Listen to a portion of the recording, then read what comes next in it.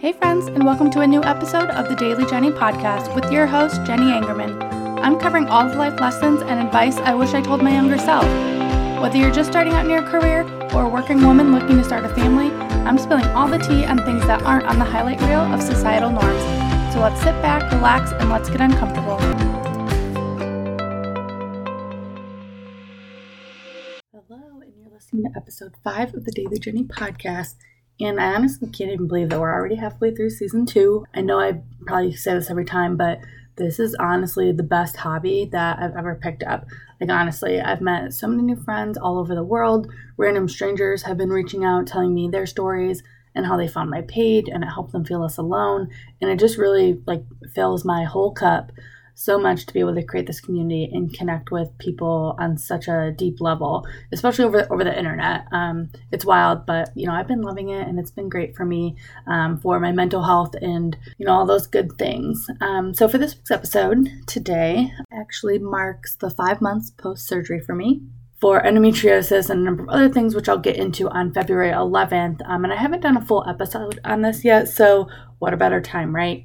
But let's just backtrack a bit, and I'll give a brief history, to see where we got to today.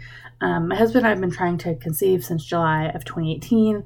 Crazy, it's been 3 years. But anywho, once I got off birth control, that's really when the symptoms of endometriosis were gradually getting worse and worse every month, to the point where I was mostly in bed with a heating pad in so much pain because it was just so bad. And it was really affecting my quality of life. And if you are not aware of what the symptoms of endometriosis is, here's just the list for you right now. So symptoms include painful periods, irregular periods, fatigue, painful sex, back pain, infertility, nausea, brain fog, pain with bowel movements or urination, depression, anxiety, and bloating. So while this doesn't necessarily mean that you'll have all of these, some people actually don't have any symptoms but still have endometriosis, but just want to give a recap of the symptom list in case you have any of these and feel like something may be up and you want to get checked out. So for me, specifically the back pain and the abdominal pain is what was the worst, where it felt like I was literally having barbed wire scraped through my insides while also being stabbed at the same time. So certainly not ideal. But for years, my gynecologist, which I've now switched, had been telling me that that type of pain is normal, which makes absolutely no sense, but that's near here nor there. And this pain was certainly worse on my period, but most days, even outside of that, I had a lot of that pain that was affecting my day-to-day life. My quality of life was not just up moving around like it had been pre getting off birth control. So if you do want to hear more about how it affected my day-to-day life and also kind of what happened in between from when we started going down the route of surgery, I do talk about that more in season 1, episode 3, if you do want to check that out. Really leading up to the surgery, to say I was terrified is an understatement. We decided to go the surgery route in October of 2020, and then my surgery date was February 11th of 2021. So I really had a lot of time to think about this and build it up a lot in my head, and specifically with endo, because the true diagnosis is through laparoscopy. All they could really tell us is they would just see when they opened me up. So that's a little unnerving. And this is also on top of it being my first surgery ever. So I was just very unwell about the situation entirely. I didn't really have much to prepare for based off, what they told me. I didn't know if I would be released that same day or multiple days.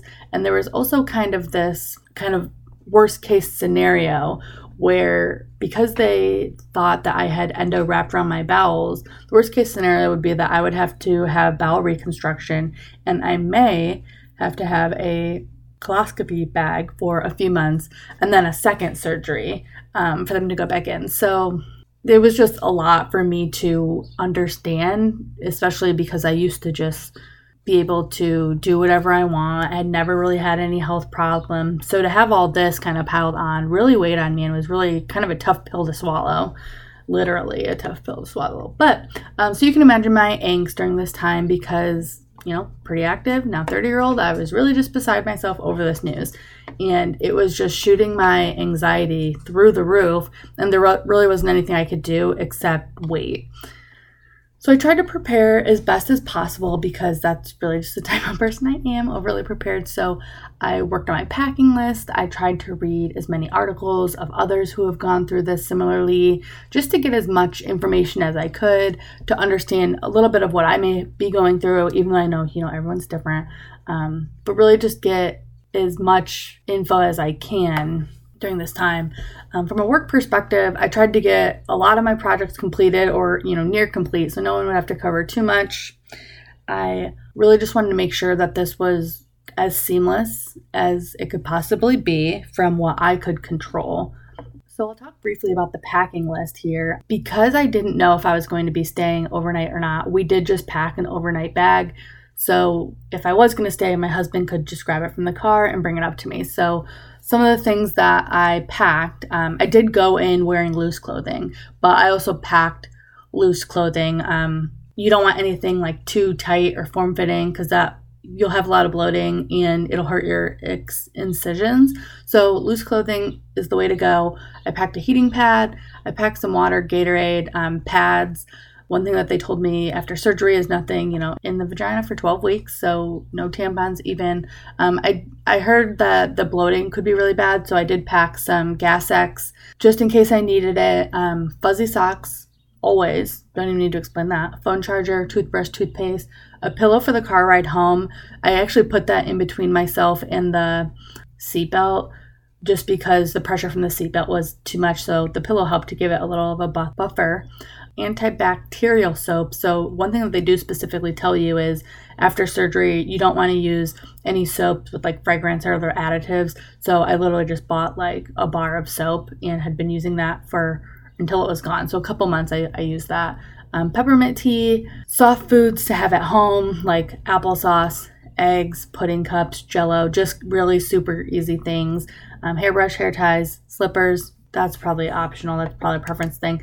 Deodorant, hand sanitizer, extra mask because, COVID. So that's what I had in my packing list. I tried to keep it as minimal as possible. We also aren't too far from the hospital, like 20, 25 minutes. So if Andrew did have to run home and get me something else, it was fine and would have been easy for him to do.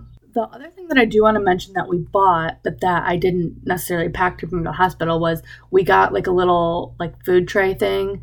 So it could easily be used so I can eat in bed, sitting up, but also doubles for the bath. So I still need to try that out, but I am super excited that I got that for myself.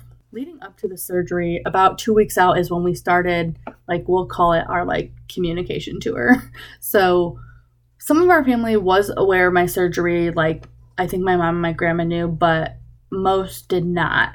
And while I know this isn't like open heart surgery, it still is a major surgery and was my first surgery. So we just felt like we should let the family know. And I'm actually so glad that we did because they were nothing but supportive. I mean, they're always supportive, but they were super supportive for this. They checked on Andrew and I every day on surgery and after, just to make sure like if we needed anything, see how we're doing, things like that. And Andrew's brother and wife even came to stay with us over the weekend. My surgery was on a Thursday, so they came in Friday through the weekend, or maybe they came Thursday, I don't know. But to help out with things at the home and also with the dogs, because again, just since we didn't know if I was going to be there multiple days or not, it really just helped with our peace of mind. So if Andrew was going kind of back and forth, he would just know that the dogs were taken care of, because you guys know that the dogs are basically our babies. So even during surgery, we have to prioritize them. Literally the day before surgery, you do have to do a little bit of prep. They basically want you like as clean as a whistle. So I had my last meal on Tuesday, 7-9 in the evening. And then Wednesday, I had to do like this bowel prep cocktail. And that sucked, but I didn't end up eating again until Friday. So I do love to eat, so this was tough. And I'll just tell you right now that I was absolutely starving. But yeah, that was interesting to do. But at least, I made it through. I was very nervous about that too. I'm like, how can I not eat for like almost 4 days? But I survived. You will too, I promise. So I had my surgery at the UPMC McGee in Pittsburgh is where I'm at, and I cannot say enough great things. Although I personally felt like a hot mess because I was just a ball of anxiety and nerves, they had everything leading up just very well organized. They were able to answer all my questions when I called. They sent like a full packet that had like a bunch of instructions, a link to a video kind of explaining the process of the surgery a little bit more. And I don't know, they just had a very good like bedside manner, if you will. So it helped ease a lot of my nerves going into the surgery itself, because like the surgery portion, I felt like, they got it. So for the surgeries itself, I had 4 different surgeries. I had a proctoscopy, a myectomy, a cystectomy, and then laparoscopy, excision of endometriosis. So a lot happening.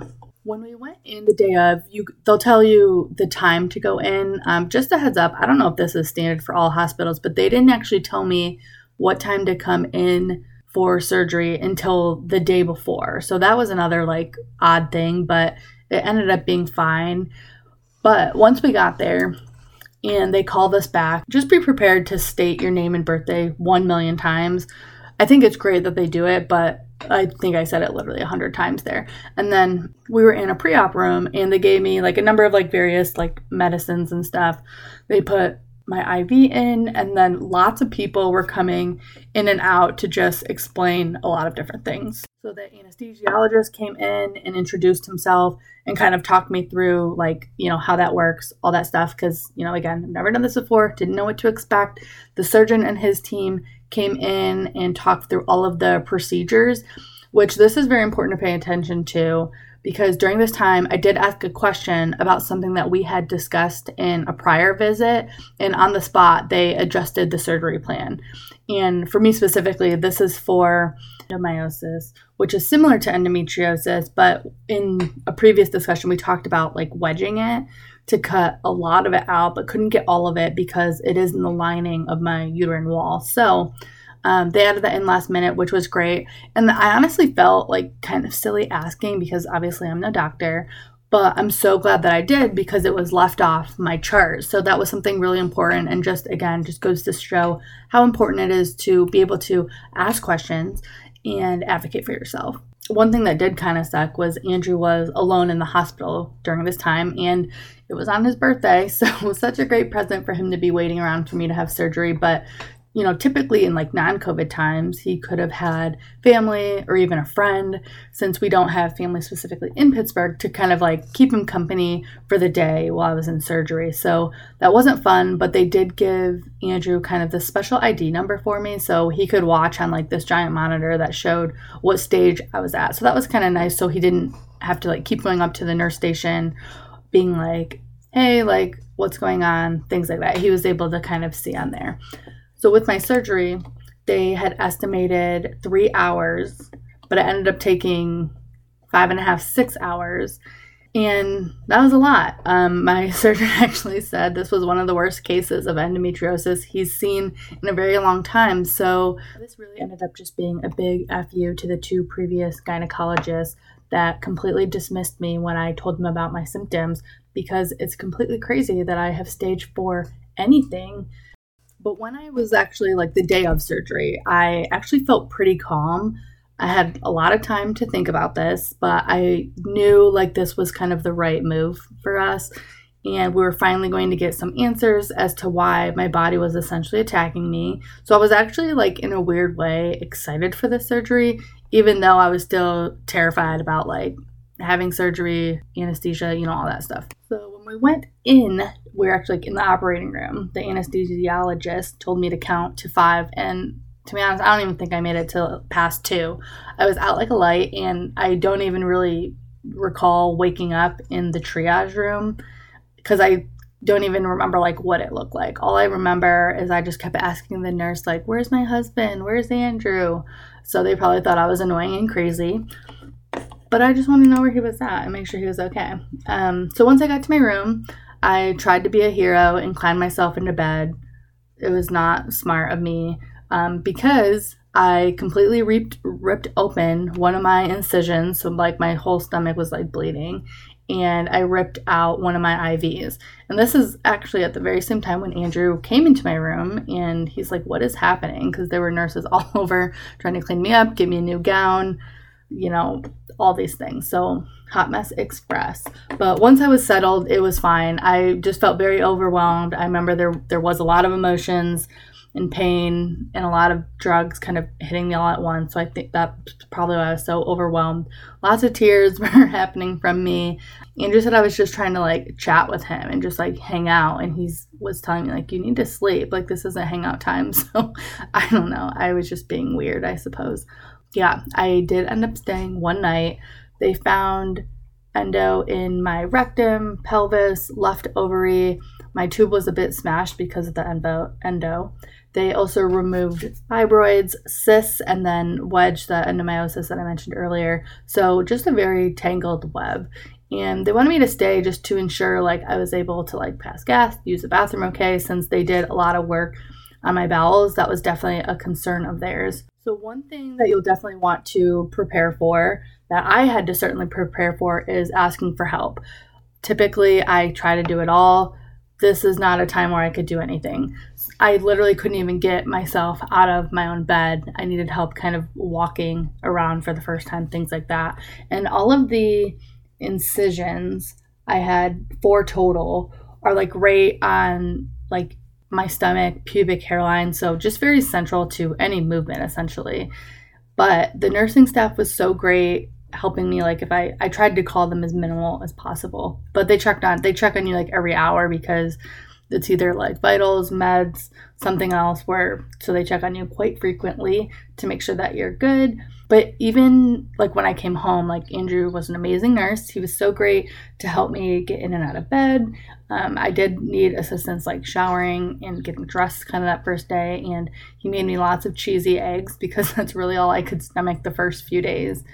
But I ended up taking 2 weeks off from work. But honestly, I wish I took the full 4 weeks that I was offered, because while I was able to get up, move around, and shower myself, after a few days, the amount of fatigue I had was insane.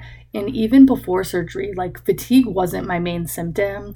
It was the back pain and the abdominal pain. But in those 2 weeks, I took so many naps. It was very tough to kind of keep my eyes open.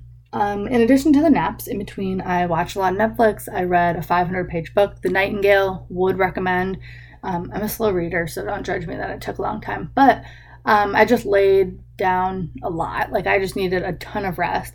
And obviously I wasn't working during that time, but I think I ended up waiting a full month to go back to spin, just because I was nervous about it. Because while outwardly I felt okay, inwardly, I didn't know how I was healing. I was just really nervous about it. So I kind of just would go and pedal along, and even just in day-to-day life, I was just doing the minimal, because honestly, that's really all I could handle, just because I was so tired all the time. And the doctor even said to just try to walk a bit further than the day before. So I would literally just walk around my kitchen island and do laps that way, and be oh, cool, I did 3 laps today. And that was a good day for me. So I just tried to do a little bit more and more until I felt comfortable being able to go to spin class and go on longer walks again and things like that. And then really, luckily during this time when I was at home, Andrew works at home too. So he was around if I really needed anything. So even when I went back to spin, I was not 100%. I really only now am starting to feel back to my normal and get my full strength back. So I know everybody's different, but just go easy on yourself. And if you need rest, just know that that's totally okay. And honestly, since working at home too, we just really aren't moving around as much like we did. We're not commuting, we're not walking around downtown, to and from our desk to chat with people, go to lunch, around the office, things like that. We're just at our house. So I honestly feel if my life was the same as pre-COVID, I may have recovered sooner, but that's not how the cookie crumbles. So we had a slow recovery, and that's okay.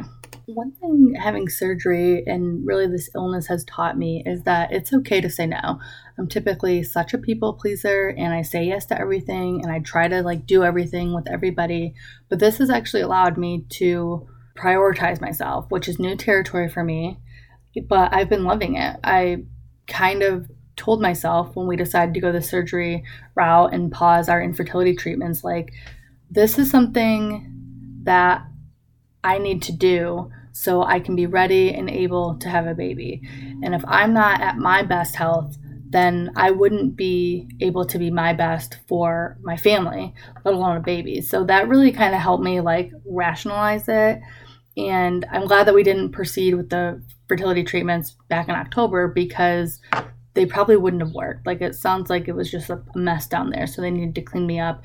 But surgery allowed the doctors to go in, clean everything out, and they're actually feeling much more optimistic about us getting pregnant moving forward, which is great news. And even on top of that, I'm no longer having pain every day. And even better than that, I just had my second period post-surgery, and I didn't need to break out my heating pad once. I am completely floored at how different I feel. I feel like I've actually gotten my pre-endo life back in a lot of ways, and this disease is not something that's weighing me down or taking over my body completely. So I know surgery in general is super scary, but this ended up being a really great experience for me. I know I had so much anxiety and built up in my head, but the team of doctors were so great. My family, my husband, Andrew especially, has been so great. A lot of friends have been awesome. I didn't mention this in the episode, but the week before my surgery, my friends came over and surprised me for just a little hangout and brought me a little gift basket and stuff of things post-surgery, bath stuff, books, fuzzy socks, hair ties, things like that. So it was just really sweet. And if you are feeling alone, I encourage you to, find a couple of people in your circle that you are able to talk to. The support going through this will help you keep going, and you'll feel less alone, which is something that is really important to me. And I was really nervous about opening up, and I don't really know why. I can't put a pin in it specifically, but it's just been really great, all the support and love that we've gotten, and hopefully this is what we need to get us pregnant moving forward. So that's my update for today. I appreciate everybody that sent in questions to help kind of form this episode. If you have any other questions, you know where to find me. But if not, until next time, have a great day, everybody. Thanks for listening to the Daily Jenny podcast. If you have a topic or a question you'd like me to discuss, feel free to email me at thedailyjennypodcast@gmail.com, or you can hit me up on the gram at the Daily Jenny Podcast. You can listen to me on Apple Podcasts or Spotify, and I would love it if you gave a rating, left a review, or subscribed. Until next time.